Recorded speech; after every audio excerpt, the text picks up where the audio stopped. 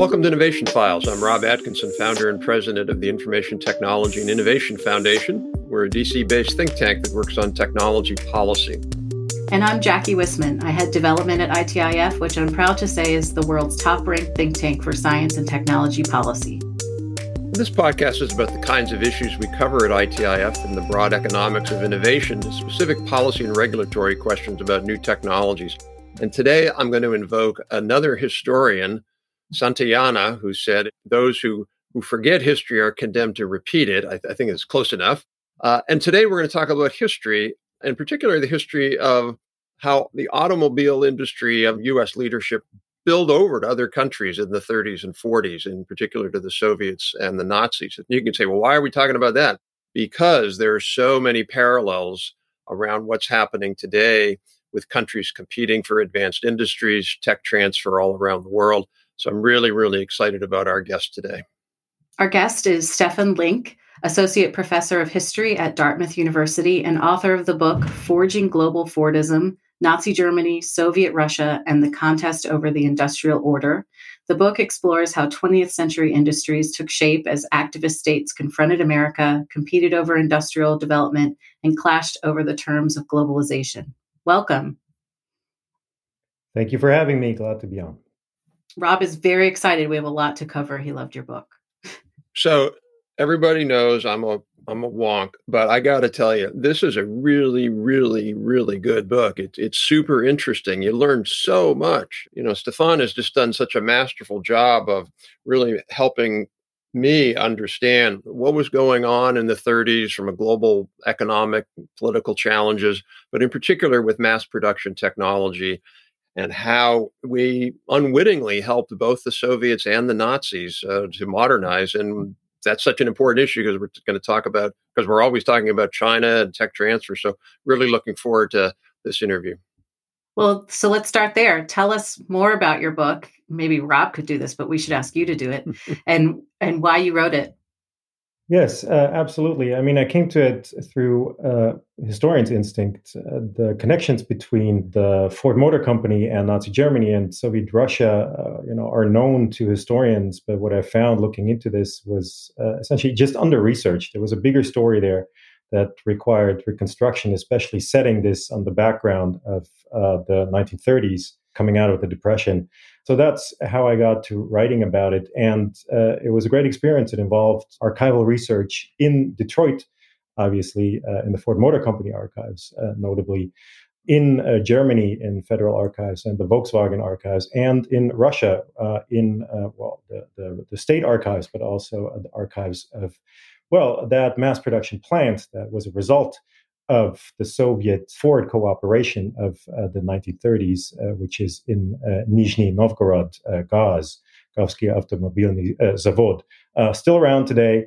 And that was the fruit of this collaboration. I had the privilege to work in their archives. So, Stefan, one of the things I thought was really interesting there, particularly in the world we live in now, where companies take trade secrets and intellectual property protection very seriously, there was just this massive, it was like Detroit became Woodstock. Everybody came there. You mentioned it wasn't just the Germans and the Russians, but the Japanese auto technicians and executives. The Italians came. You noted they took pictures. They took detailed notes. I was even surprised to hear you talked about the Soviets who set up a commission at Ford Motor Company and spent 6 years there in the 1930s.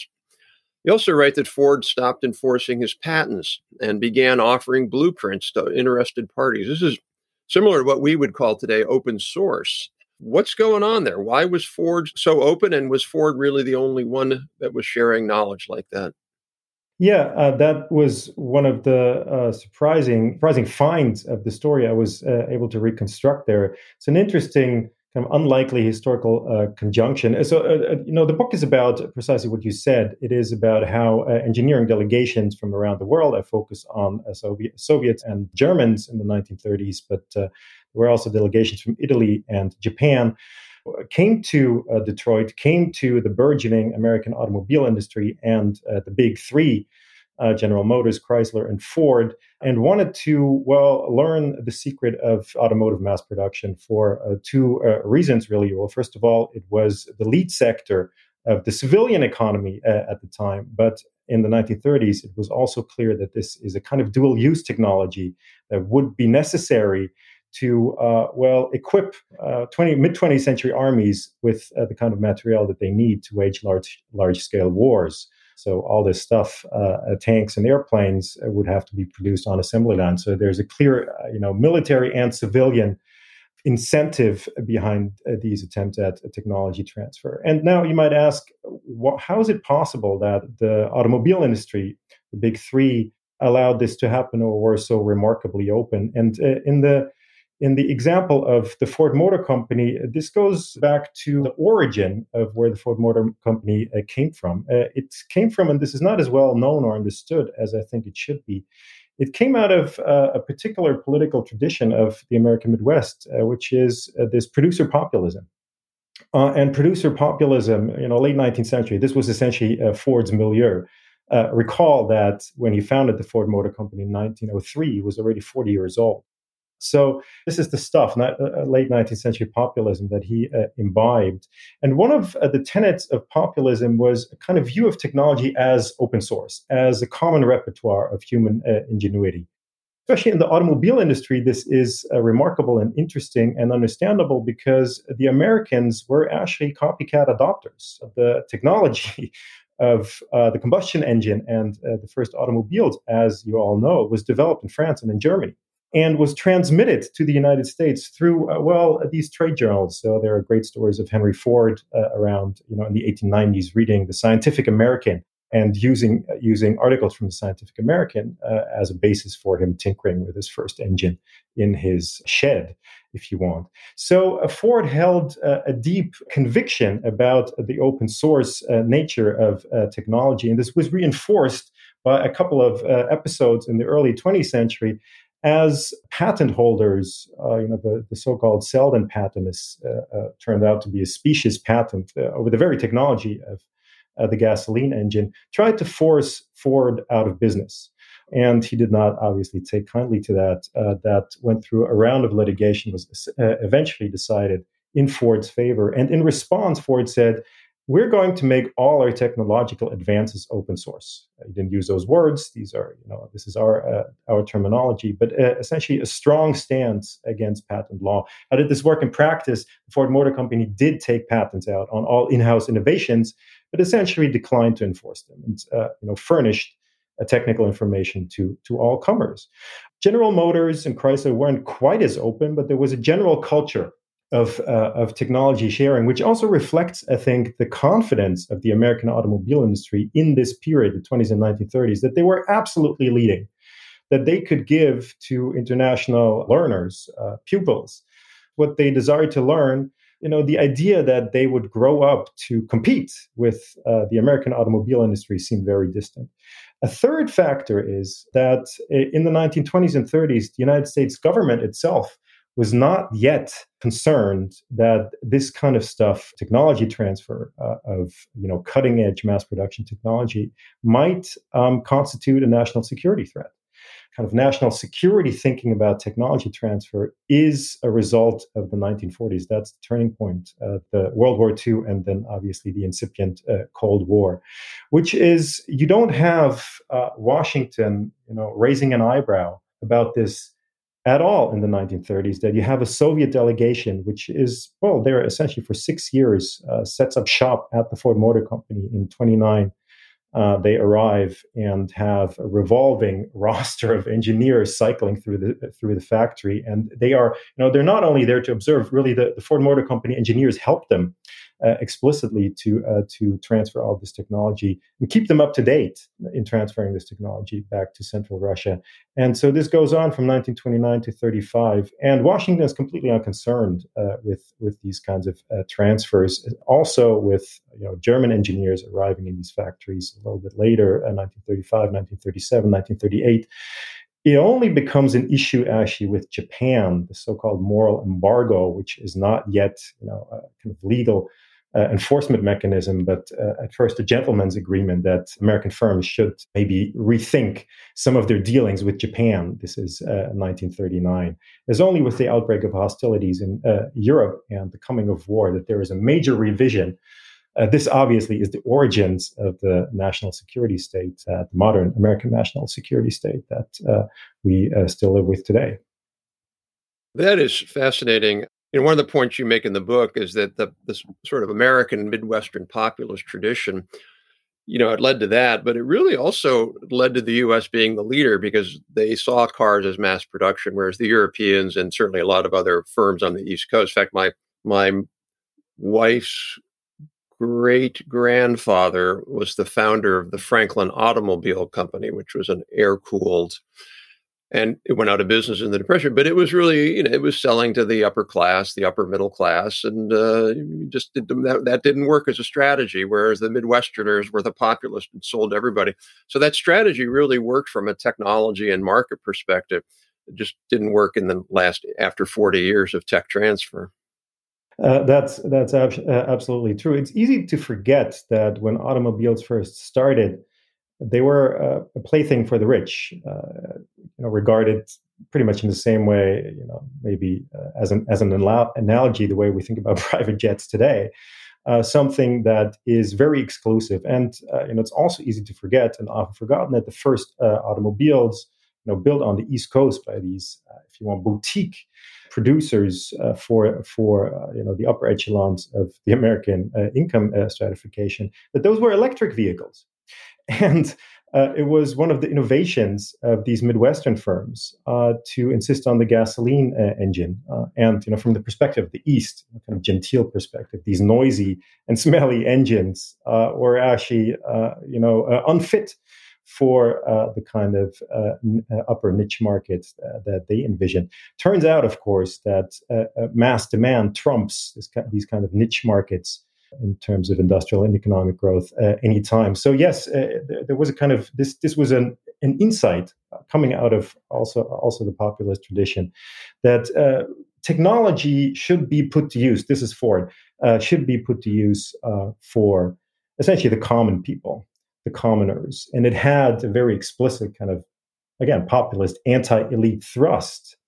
And the Ford Motor Company made it work. And this led to the industrial leadership in that crucial early 20th century sector, the automobile industry, that the United States had over, well, really the rest of the world at that point.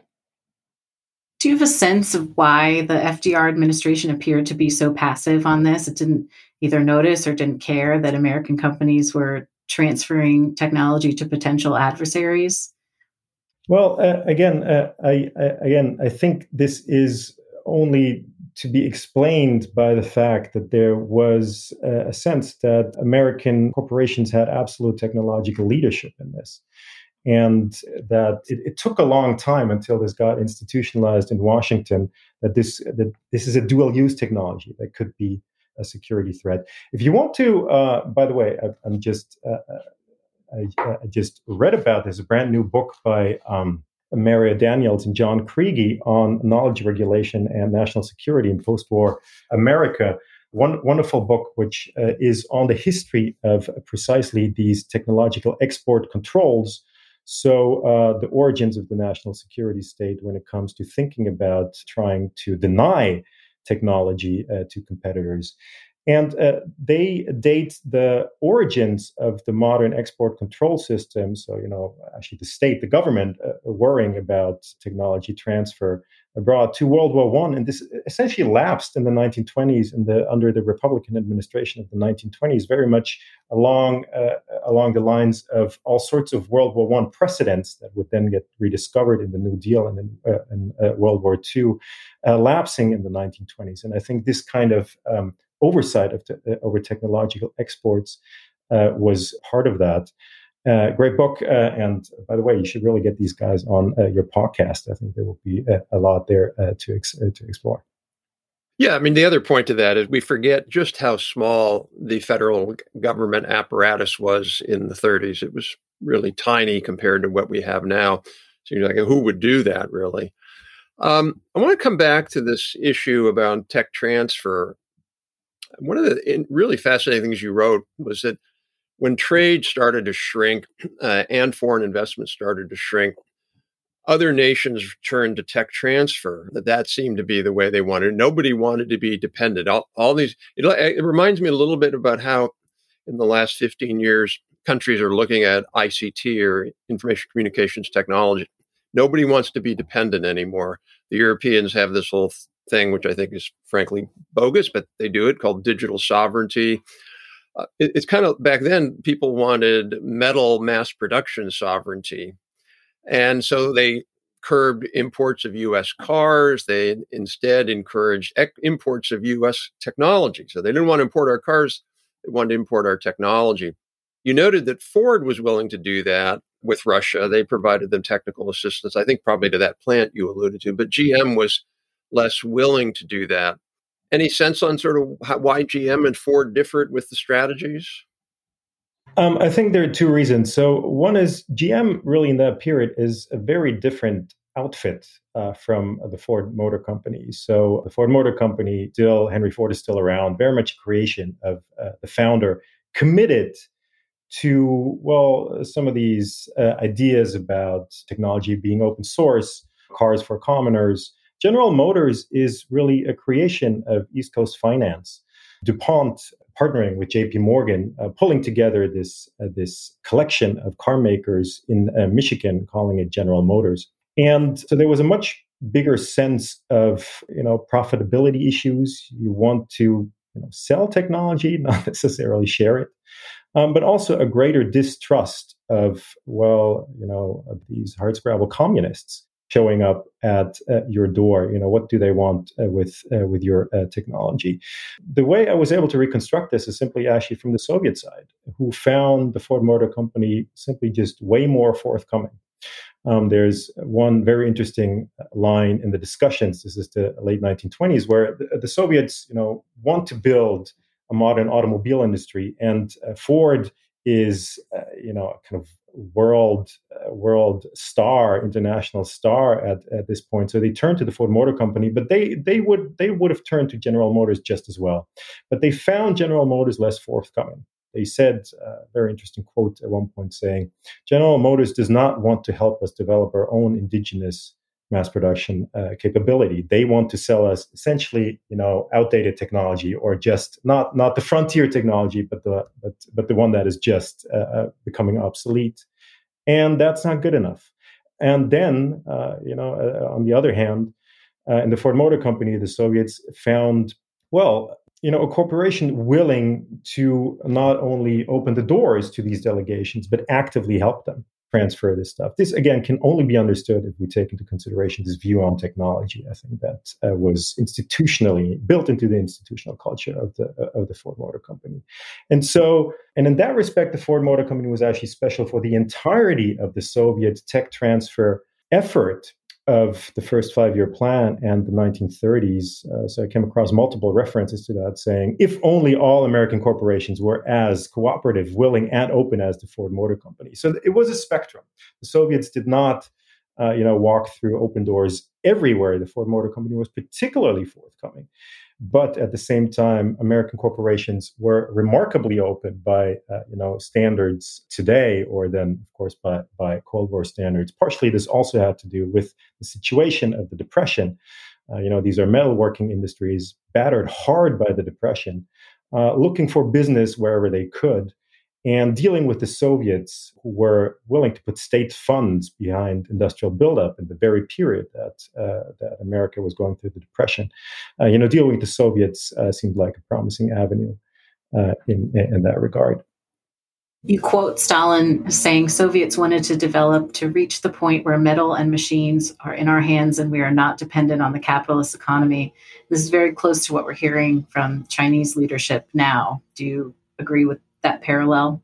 I think it is an absolutely clear parallel. And so one of the things that I was able to do in the book is try and set this story. It's an interesting story in its own right. Obviously, the Soviets and the Nazis dealing with Midwestern American corporations, but putting this history in the context of essentially state-led, state-orchestrated catch-up efforts, which have to rely necessarily on technology transfers from technological leaders.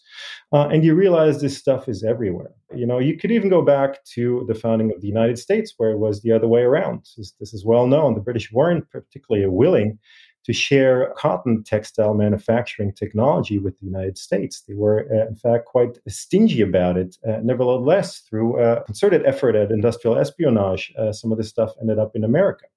By the time we're looking at the early 20th century, obviously the tables have turned. The Americans are technological leaders, at least in the automobile industry. A lot of other stuff, actually, this really only kicks in the 1940s. And other states want to try and get their hands on this stuff, American technology. And how do you do this? Well, you can try and buy licenses. You can buy and try machines. Technology transfer is very difficult. You might deal with corporations that, again, just like General Motors, aren't exactly willing to share, cutting edge technology for obvious reasons. But you might also deal with a state that says, we're not going to let this technology flow freely abroad. Again, this might be the example of the British in the early 19th century, or it might be the example of the Americans since 1945, which pay close attention to what kinds of technologies flow to which international competitors. And so what you need, and states rediscover this in their own way over and over again in these economic catch-up efforts, is essentially the goal is always, how do you build up a homegrown indigenous innovation capacity? And you want to be able to make this stuff by yourself, not only for import substitution reasons and to be on par with the technological leader, but to put yourself in a position to innovate indigenously, carve out new paths. And there you run against limits of trade. Very, very interesting. I think you had Barry Naughton on your podcast, who identifies a kind of turning point in 2006, 7, 8 in the Chinese policy towards what's our growth strategy from a kind of labor-intensive, export-oriented, but low-tech industrialization towards trying to build precisely this homegrown innovation capacity. And there you discover that.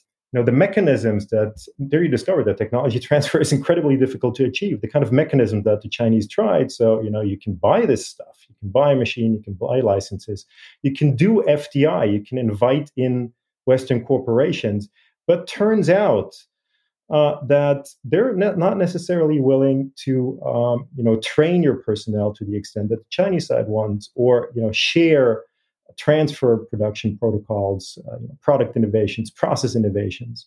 So what do? You turn to all the other artifacts, all the other tactics you might have in the book, including targeted industrial espionage. And this is how we end up where we are today. Stefan, this is really, really fantastic. We could go on for a long time, but I'm going to ask you one last question, and that's on the last page of the book. And by the way, the book is only 217 pages, so it's an easy read. I encourage everybody to buy it on Amazon or wherever. Anyway, the quote is, quote, "Tense and ambivalent global connections are baked into the very logic of development competition. Late developers have no choice to turn for technology and capital to those they seek to emulate and challenge.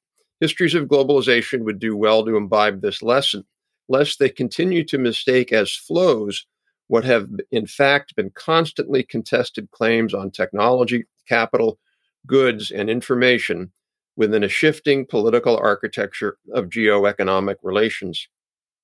And I read that quote because I think it is so emblematic of what U.S. policymakers are finally beginning to learn. The U.S. elite class has been living in this, to me, fantasy world that is all free flows, when actually some of it is, but a lot of it is contestability. Any closing thoughts on that? Well, from a historical perspective, it's just abundantly clear that what is, in fact, the outlier or the exception is these dedicated attempts to build multilateral institutions and build the global economic order on these multilateral institutions, which, if you were to take a realist view on this, were always institutional solutions in which the Americans would, call the shots, which, worked as long as American ascendancy was unquestioned in the mid to late 20th century.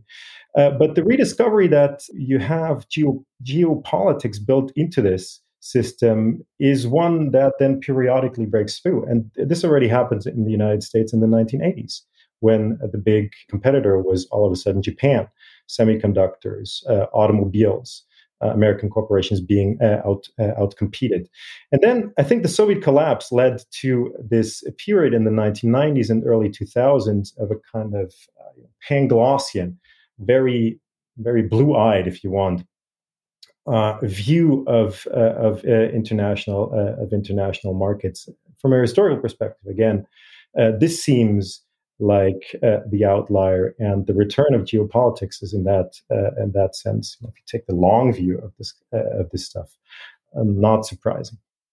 This was great. Thank you so much, Stefan. Really, really enjoyed it. Again, encourage everybody to pick up a copy of the book. It's a fascinating read. Thanks for having me. And that's it for this week. If you liked it, please be sure to rate us and subscribe. Feel free to email show ideas or questions to podcast@itif.org.